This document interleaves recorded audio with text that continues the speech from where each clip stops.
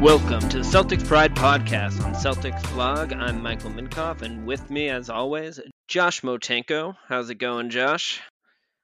It's going well, Mike. How's it going? Doing all right. We're recording on a Monday evening here after the Celtics had the early day game for Martin Luther King Jr. Day. They handily took care of the oh-so-sad New Orleans Pelicans.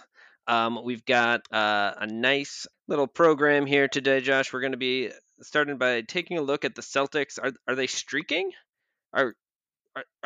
Should we believe in them? We're gonna look into that question a little bit.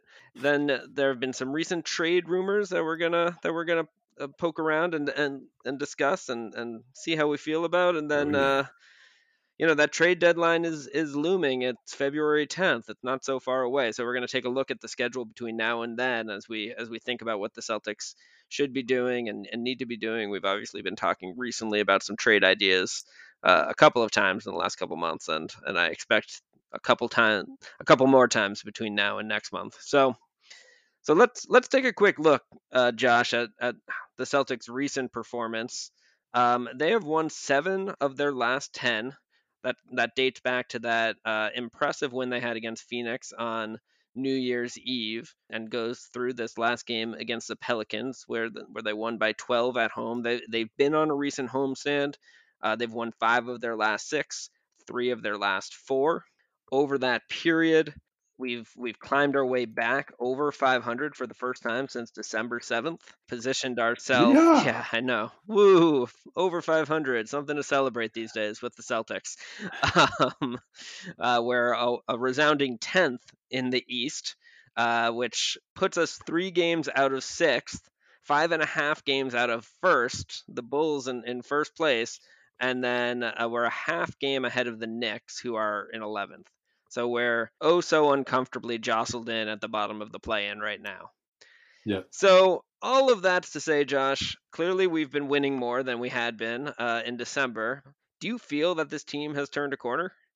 And if so, what exactly is the corner that they've turned? I'm actually curious what your answer would be to your own question before I answer, if you'd indulge me.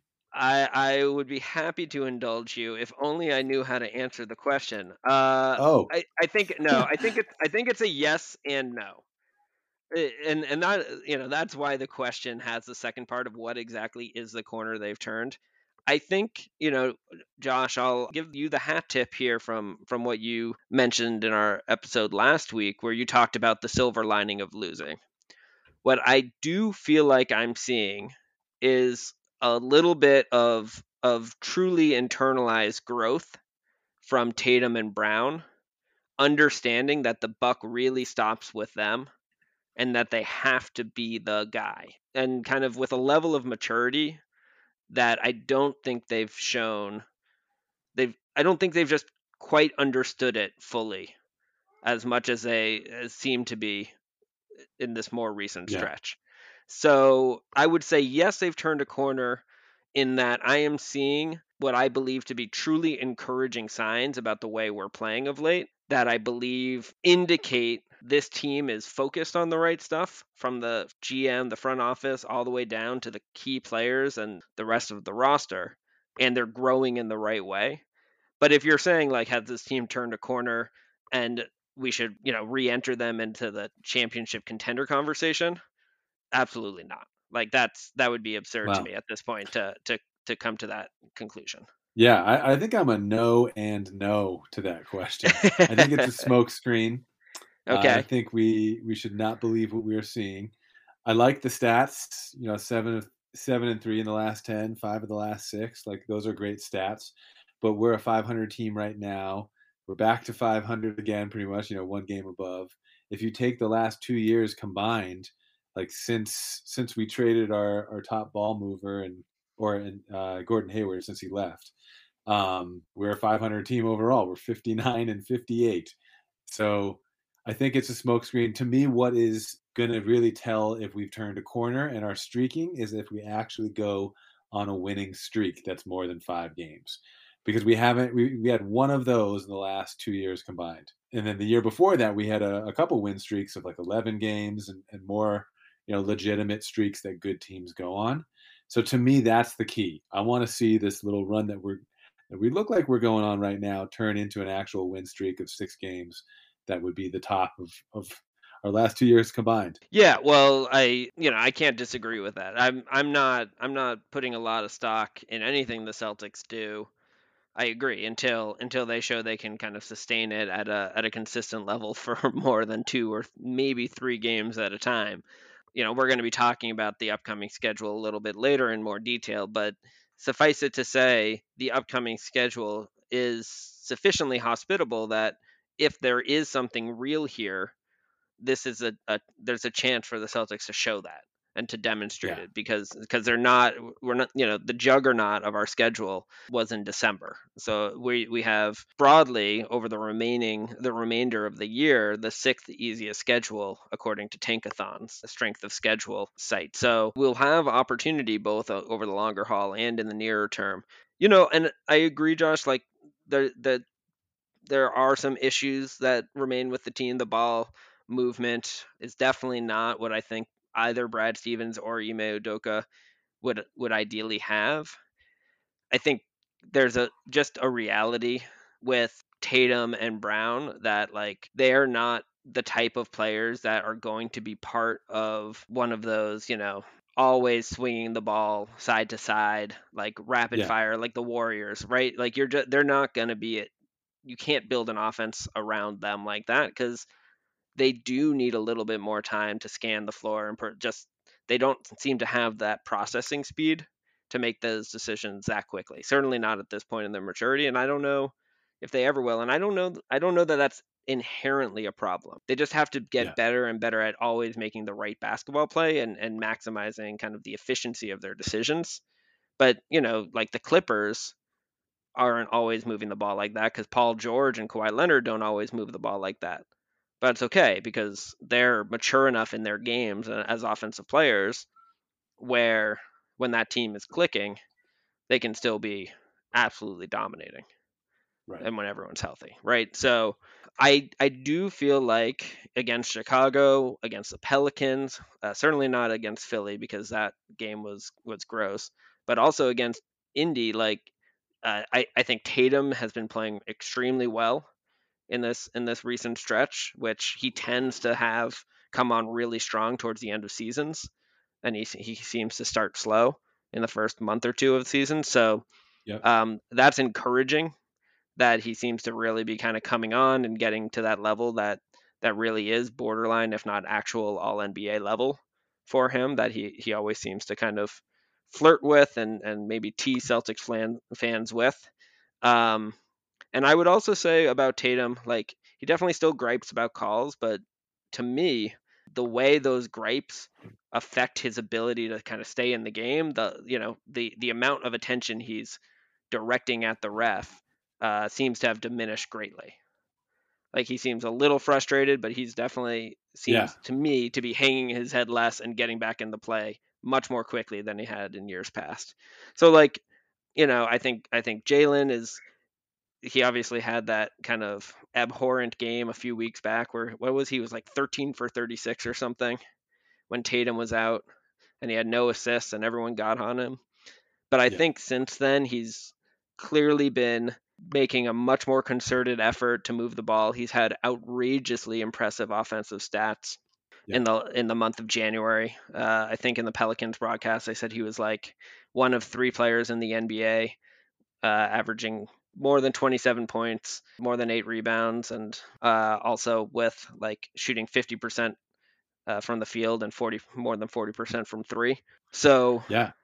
I like these are the things I'm talking about when I feel like there are there are seedlings here that I'm feeling encouraged by, but I agree with you, Josh, that they need to put a streak together before I would buy any real stock in this Celtics team. Yeah, the Is there? I streak. mean, is there anything you're seeing that you're feeling good about? That like, are there little changes that you might lend a little more credence to in the near term? I mean, I think the ones that you bring up are all kind of individual. signs of life, I think, for both Tatum and Brown. I think you've seen some stuff out of Peyton Pritchard recently. You've seen some stuff out of Rob Williams. He's been balling. So I think on an individual level, yeah, we're seeing that, but we're not seeing it in terms of it resulting in wins. And so that's what the streak would show, is that like we're actually going to close out a few games in a row, and that it's going to impact winning. All this individual play that's been really good. I mean, Tatum and Brown have been playing really well. I think that when they go to the basket, the shots they're getting, the shots they're making, they're all tough shots. It's off of multiple moves. It's like there's not a whole lot of easy baskets. And so, you mentioned watching the Warriors, like all it takes is to watch a few other teams around the NBA, and the ball movement issues of the Celtics become kind of glaring. And even Schroeder too, like he's been balling too, but all of his moves, they're all just really tough, difficult shots. We're not getting a whole lot of easy baskets that are just off of pure effort and energy and teamwork. And those are really what I think make the game come easier to a team as a whole, and that allows you to put some strings from wins together. Even like when you see Schroeder drive and kick, which sometimes is surprising to some fans, but he has that in his game. But for Tatum, Brown, and Schroeder, when they drive and kick, it's all off of like an in and out crossover spin move, and then they pivot a couple times and finally throw like a really difficult pass out. Even their drive and kicks are off of combo moves and are like more difficult than they need to be. Um, Yeah, so my like, favorite. yeah, I think yeah, go ahead. Sorry, well, this isn't a driving kick, but my favorite thing that I saw Schroeder doing, and I use favorite loosely, but doing in the game against the Pelicans is he would direct, like I saw Tatum had kind of a mismatch on, I don't know, it was maybe, what was that guy's name, Matthews, I think it was. And so he got Tatum to like step up in the high post on the strong side with him. Schroeder was closer to the corner, but he just directed Tatum to be there so he could do that, like Oh fake, yeah. like he's gonna go towards the middle and like reverse spin towards the baseline. He's just setting guys up not to like do team ball, but just so he can do his own ISO moves. And and I think like that Yeah, I remember that underlined play. part of your point, where it's like these guys are always trying to do something kind of complicated and fancy to like open things up instead of actually just making the simple play. Yeah, and I think you hit the nail on the head. I mean, when you talked about the age of our guys, I mean, Stevens in his recent interview, he had a quote. And this was the interview he had with Jay King on the Athletic, right? Yeah, yeah, he says Stevens says if you look at it in the totality of what these guys have done in their first 5 6 years in the NBA, and he's speaking of specifically to Brown and Tatum, he said I think that there's a reason to just take a step back and just remember how unique and good they are, and continue to try to find our best way as a group to help complement them. And so there's this attitude of like, well, these guys are so young. They're only 23 and 25. I mean, we just played the Bulls, albeit they were a little shorthanded. I watched the last couple games of theirs before our game too, because I just like the Bulls team. And when you look at how they're built, Lonzo's 24, just like our guys, but Levine is 27. DeRozan and Vucevic are both 31. So those guys are making different types of drive and kicks. They're doing different types of offensive moves to try to get their own basket, and they're not always forcing it. And so that there was a timeout that we took earlier today in the Pelicans game, where Tatum and Brown are sitting next to each other. Everyone's just kind of sitting on the bench waiting for the coach's huddle to be over so that Udoka can come back and give instructions. And there was just nobody talking. And I was like, Tatum's just kind of like sitting there, slumped over, like looking kind of off in the distance. And I had to like look closer at the screen to see like was Brown kind of whispering in his ear. He was right next to him. And it was just there was no communication. They just looked gassed. And I think it's a testament to how difficult each of these shots is that they're trying to get. They're just trying the harder way to do things, and it almost is tiring them out even more. Um, but like there are signs of life, so there's things to be excited about. Yeah, but and I think, I mean, this is this is what you're saying now kind of brings me back a little bit to some of the conversations you, me, and Adam had, Josh, when we were discussing the merits of whether the Celtics should have brought back Evan Fournier.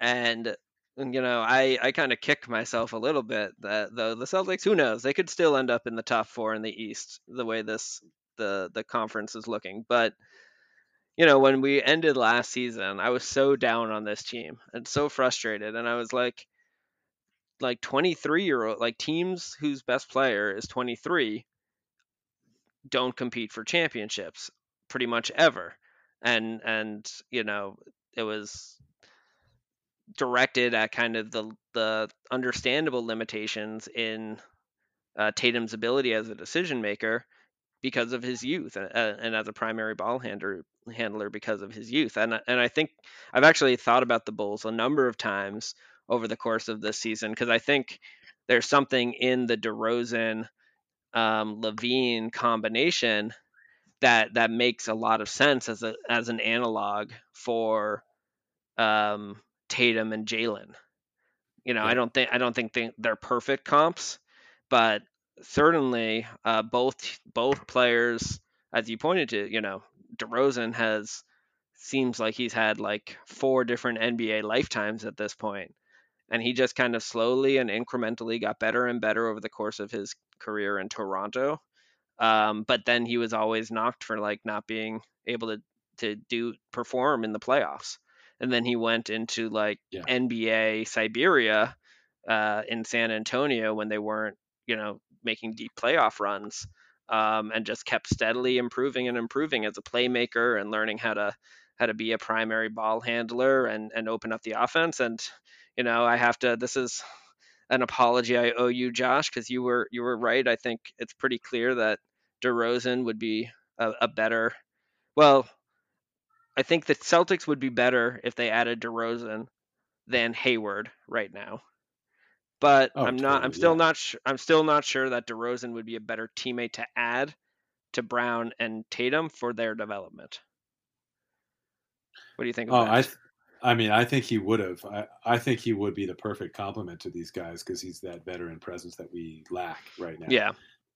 But he also DeRozan was kind of over analyticized, if that's a term I could create. Right. Oh, right. Because everyone For was not getting down shooting on him for not threes. shooting threes. Right. Yeah, and it's almost like people kind of pushed him aside, and it wasn't just you who was sleeping on him. Like a lot of people were like, "What? That much money for him in the offseason?" And I was like, "This is the most underrated player in the NBA right now, just based off of where everyone's placed him." They thought that they were acting like he was 34, 35 years old and Yeah. washed up, and Well, now he's for proven me, everybody wrong. the bigger concern, I didn't doubt him as an offensive force and playmaker. Um, I still think he does best with the ball predominantly in his hand. So I'm not sure how ideal that is a fit next to Tatum and Brown if we want them to evolve into primary ball handlers. Um, I I also had major concerns about his defense, and he's just played better defense this year than he pretty much ever has. Um, but but anyway, like what but he's an illustration of just how much players that have a demonstrated commitment to work, which I think both Tatum and Brown do, can improve over time. But that time is necessary. Levine's another example, right? He was a freak athlete coming out of college, coming out of UCLA, that didn't really understand the game. You know, Yeah, Suddenly 8 years later, he's an elite, highly efficient scoring offensive player. He's like a decent creator, but not particularly good. And then he went to the Olympics and became like our top on ball defender on the wing, which is something totally. no one ever would have guessed about him, right? So, Yeah, and knows how to um, play the team game now. and now and yeah, and part of his maturation was having years of losing Yeah. and realizing like what he couldn't do it by himself, he needed to change. And so that's where, like what you were saying last week, Josh, about the silver lining of losing, I think is really on point. Like I don't think neither Tatum or Brown, I think, is going to be satisfied in being part of a 500 team, and that's great. And the Well, rest of so what Brad said, just to finish the thought, yeah, in that interview, that and that excerpt from that interview is, you know, the next thing he said about them, like we have to compliment them, and they need to continue to improve. There's no doubt about that, but they've shown no reason for anyone not to think they will. So Right. there's an awareness that these guys have growth um, that they need to achieve, but there's also a belief that they'll achieve that growth. So here's my question to you, because the update on the theory from last week that the losing is actually a good thing, because if we continue to lose, not only will we get a top draft pick, but the losing will be too frustrating for these two guys, and that an off season after a losing season would be like a real reality check, a come to Jesus moment, to look at yourself in the mirror kind of an experience. And I'm afraid that these last games that we've been winning, and that the more we play 500 ball, the less of an impact that like those guys have from actually losing. Like I want losing season so that those guys can get the reality, like the real reality check, instead of like always maybe teasing their own development and teasing themselves, in that they can continue to think that, well, we're okay, we're still winning a few of these, or I'm still playing well. Like I don't know if the message will really send. What do you think? No, I get what you're saying. I could see how what you're kind of theorizing could happen. Um, I guess I hope that the way it trends either is a bit more positive than fully middling, though. To the point of your earlier stat on the Celtics record since Hayward left, maybe that's overly optimistic. That will be anything but middling, um, or it just takes a further dive to the south. I think there's reason to believe that we'll get in a better position over the remainder of January and into early February, from a record wise, and I don't think. I don't think the team will feel a level of satisfaction. I don't think Jalen or Jason will feel a level of satisfaction if we're just a first round exit. So, but you're right. It might not be as stinging and as motivating if they, manage to finagle their way into the first round and lose there, than if they just like get really embarrassed, have a sub 500 record, and don't even make the playoffs, or heaven forbid they don't even make the play in. Right? That would sting in a different way. So I definitely see what you're saying. I don't that doesn't seem unreasonable to me. I guess I'm hopeful that um, if this season ends in a way that's disappointing, and I think a first round exit would still feel disappointing for the players, it can still spur the type of growth that's clearly needed to continue for these guys. Any other kind of observations or thoughts on this team turning the corner before we switch gears here, Josh? Yeah, the only other thing that I would say is that I think just based on the context of everything that we just talked about, it's really important to maintain our draft picks and to continue to build through the draft. If we're a young team and we're not a contender right now, let's make sure that we're not trading our first round picks to try to get old players back that we love.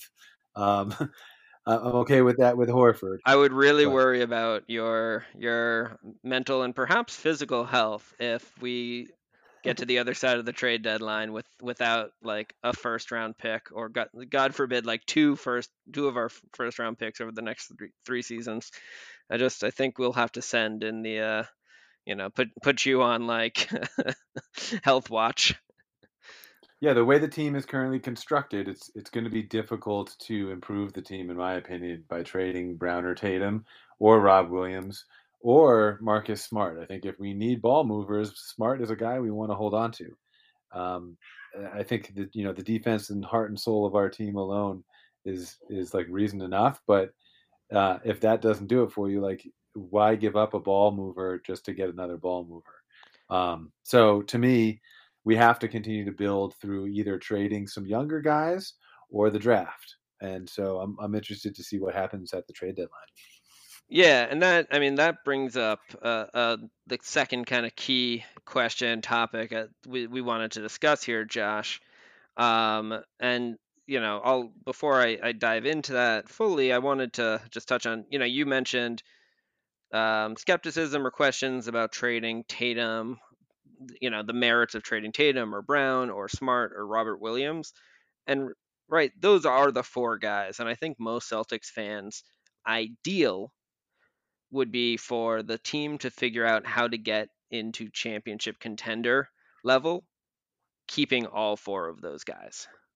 Right? Right. I think where like the painful questions come up is like, is that actually possible?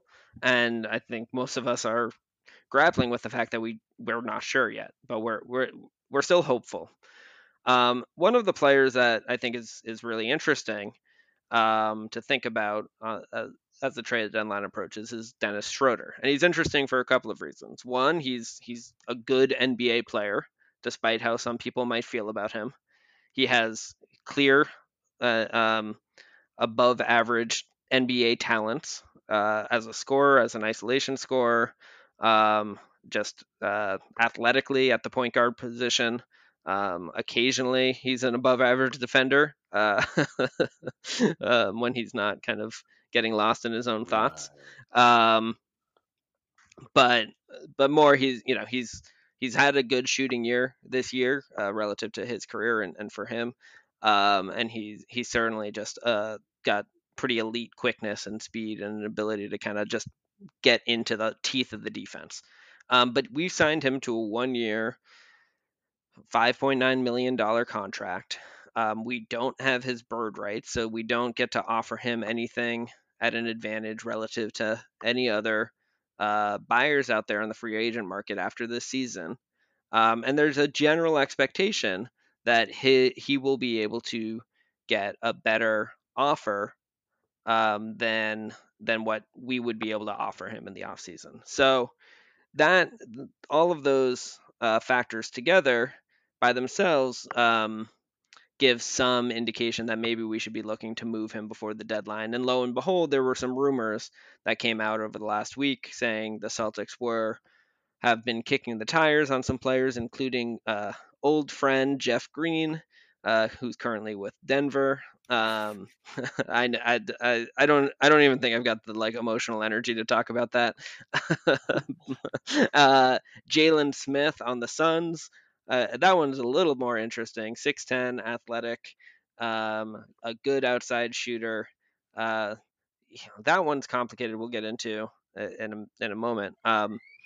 But all of the rumor around, I think it was Hoops Hype had this the rumor around Jalen Smith with that the Celtics actually kind of made the overture, like initiated the interest, and kind of the core foundation for any trade would be built with Dennis Schroeder as kind of the main outgoing piece from the Celtics.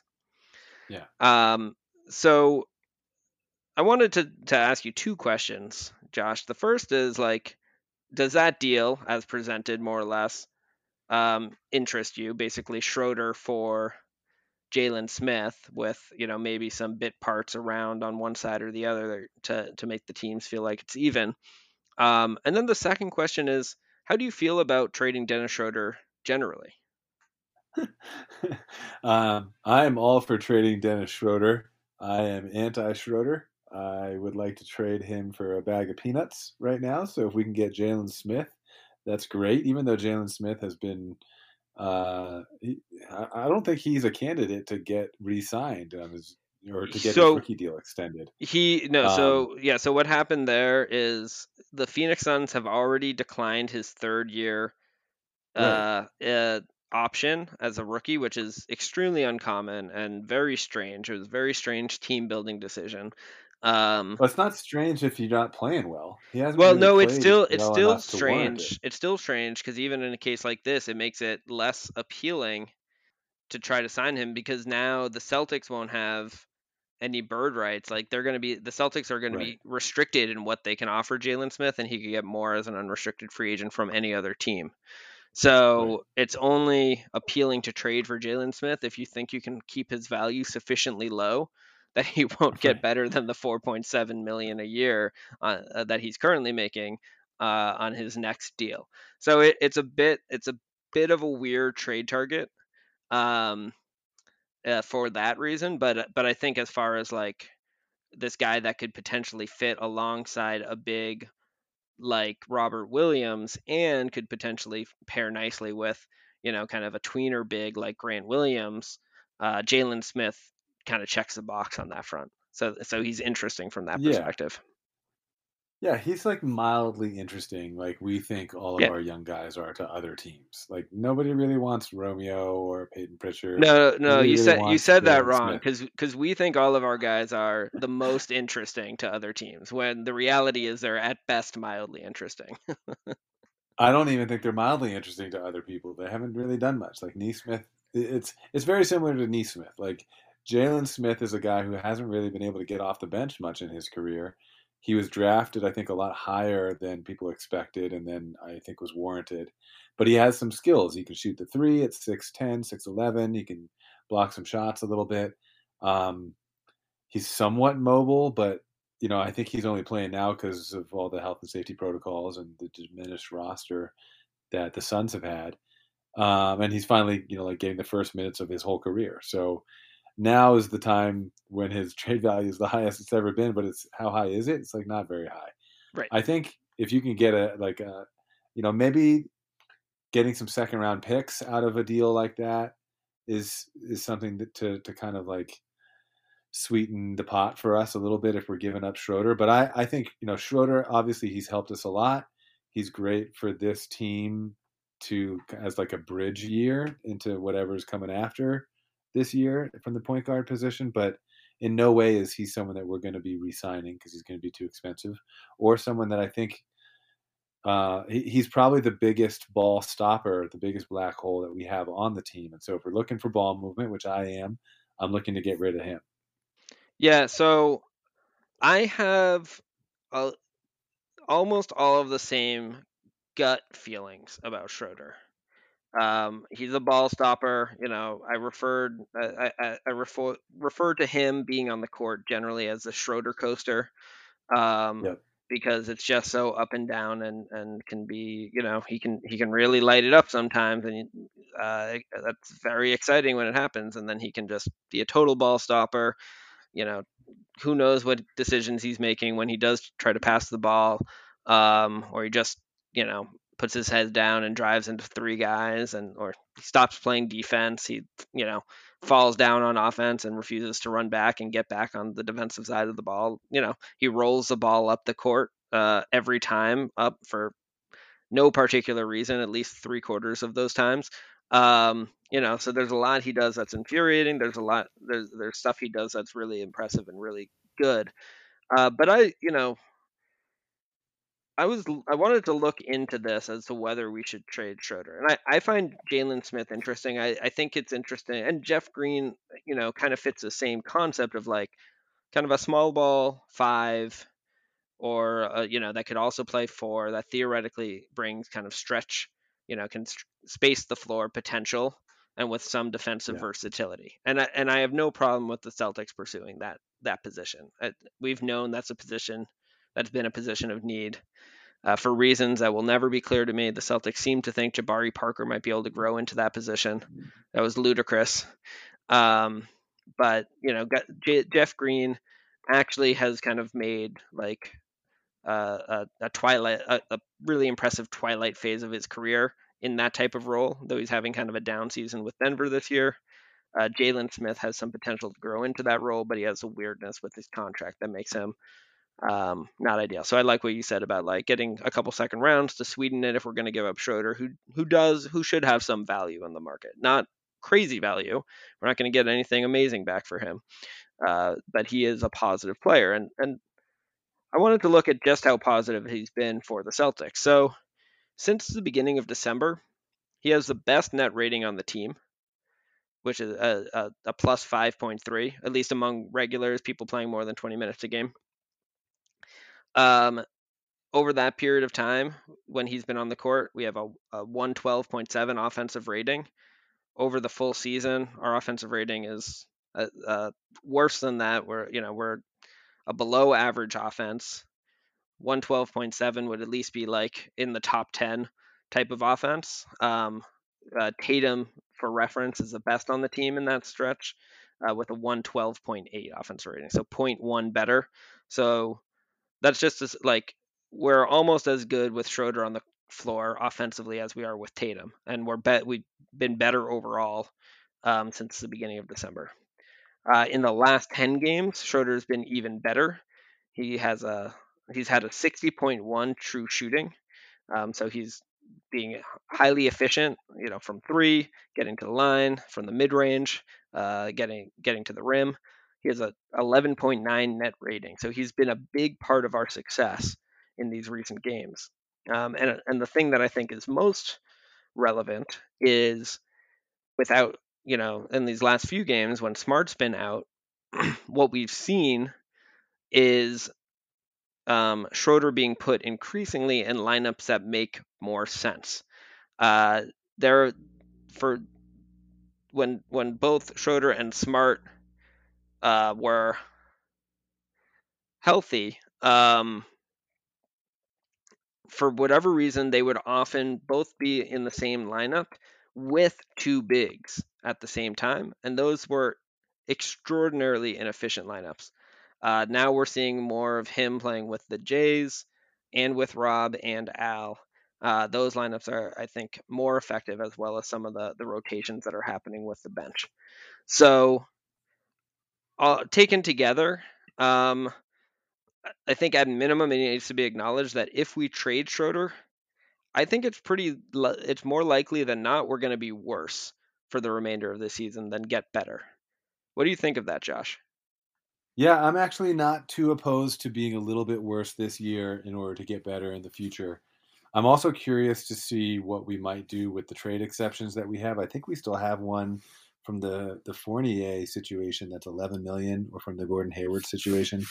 So, we have the 5 million for Schroeder, but we've got a little bit of a higher price tag on those on one, at least one of those trade exceptions. Um, and the idea of Jeff Green, I actually like. Of all of those situations that you just suggested, Jeff Green is finally somebody who is going to be consistent. For his whole career, he was the guy with all this potential that everyone thought could be like James Worthy or could be like all these great players, and he never really put it together. He's actually looking really bouncy and really spry this year. He had a game, I think his last game, he had like 6 dunks or 5 dunks in the game. So he's been balling out, but Denver may not have any desire to keep him because they're also a 500 team. So, I think that someone like that in our locker room though would be good, who can still perform on the court and can be another veteran mentor for the young guys, especially to encourage more ball movement. But I'm just curious to see how this trade deadline approaches. Yeah, we'll see. And we have 11 games between now and the trade deadline, Josh. As I mentioned before, it's not the hardest slate. So 6 of the 11 games are against teams below 500.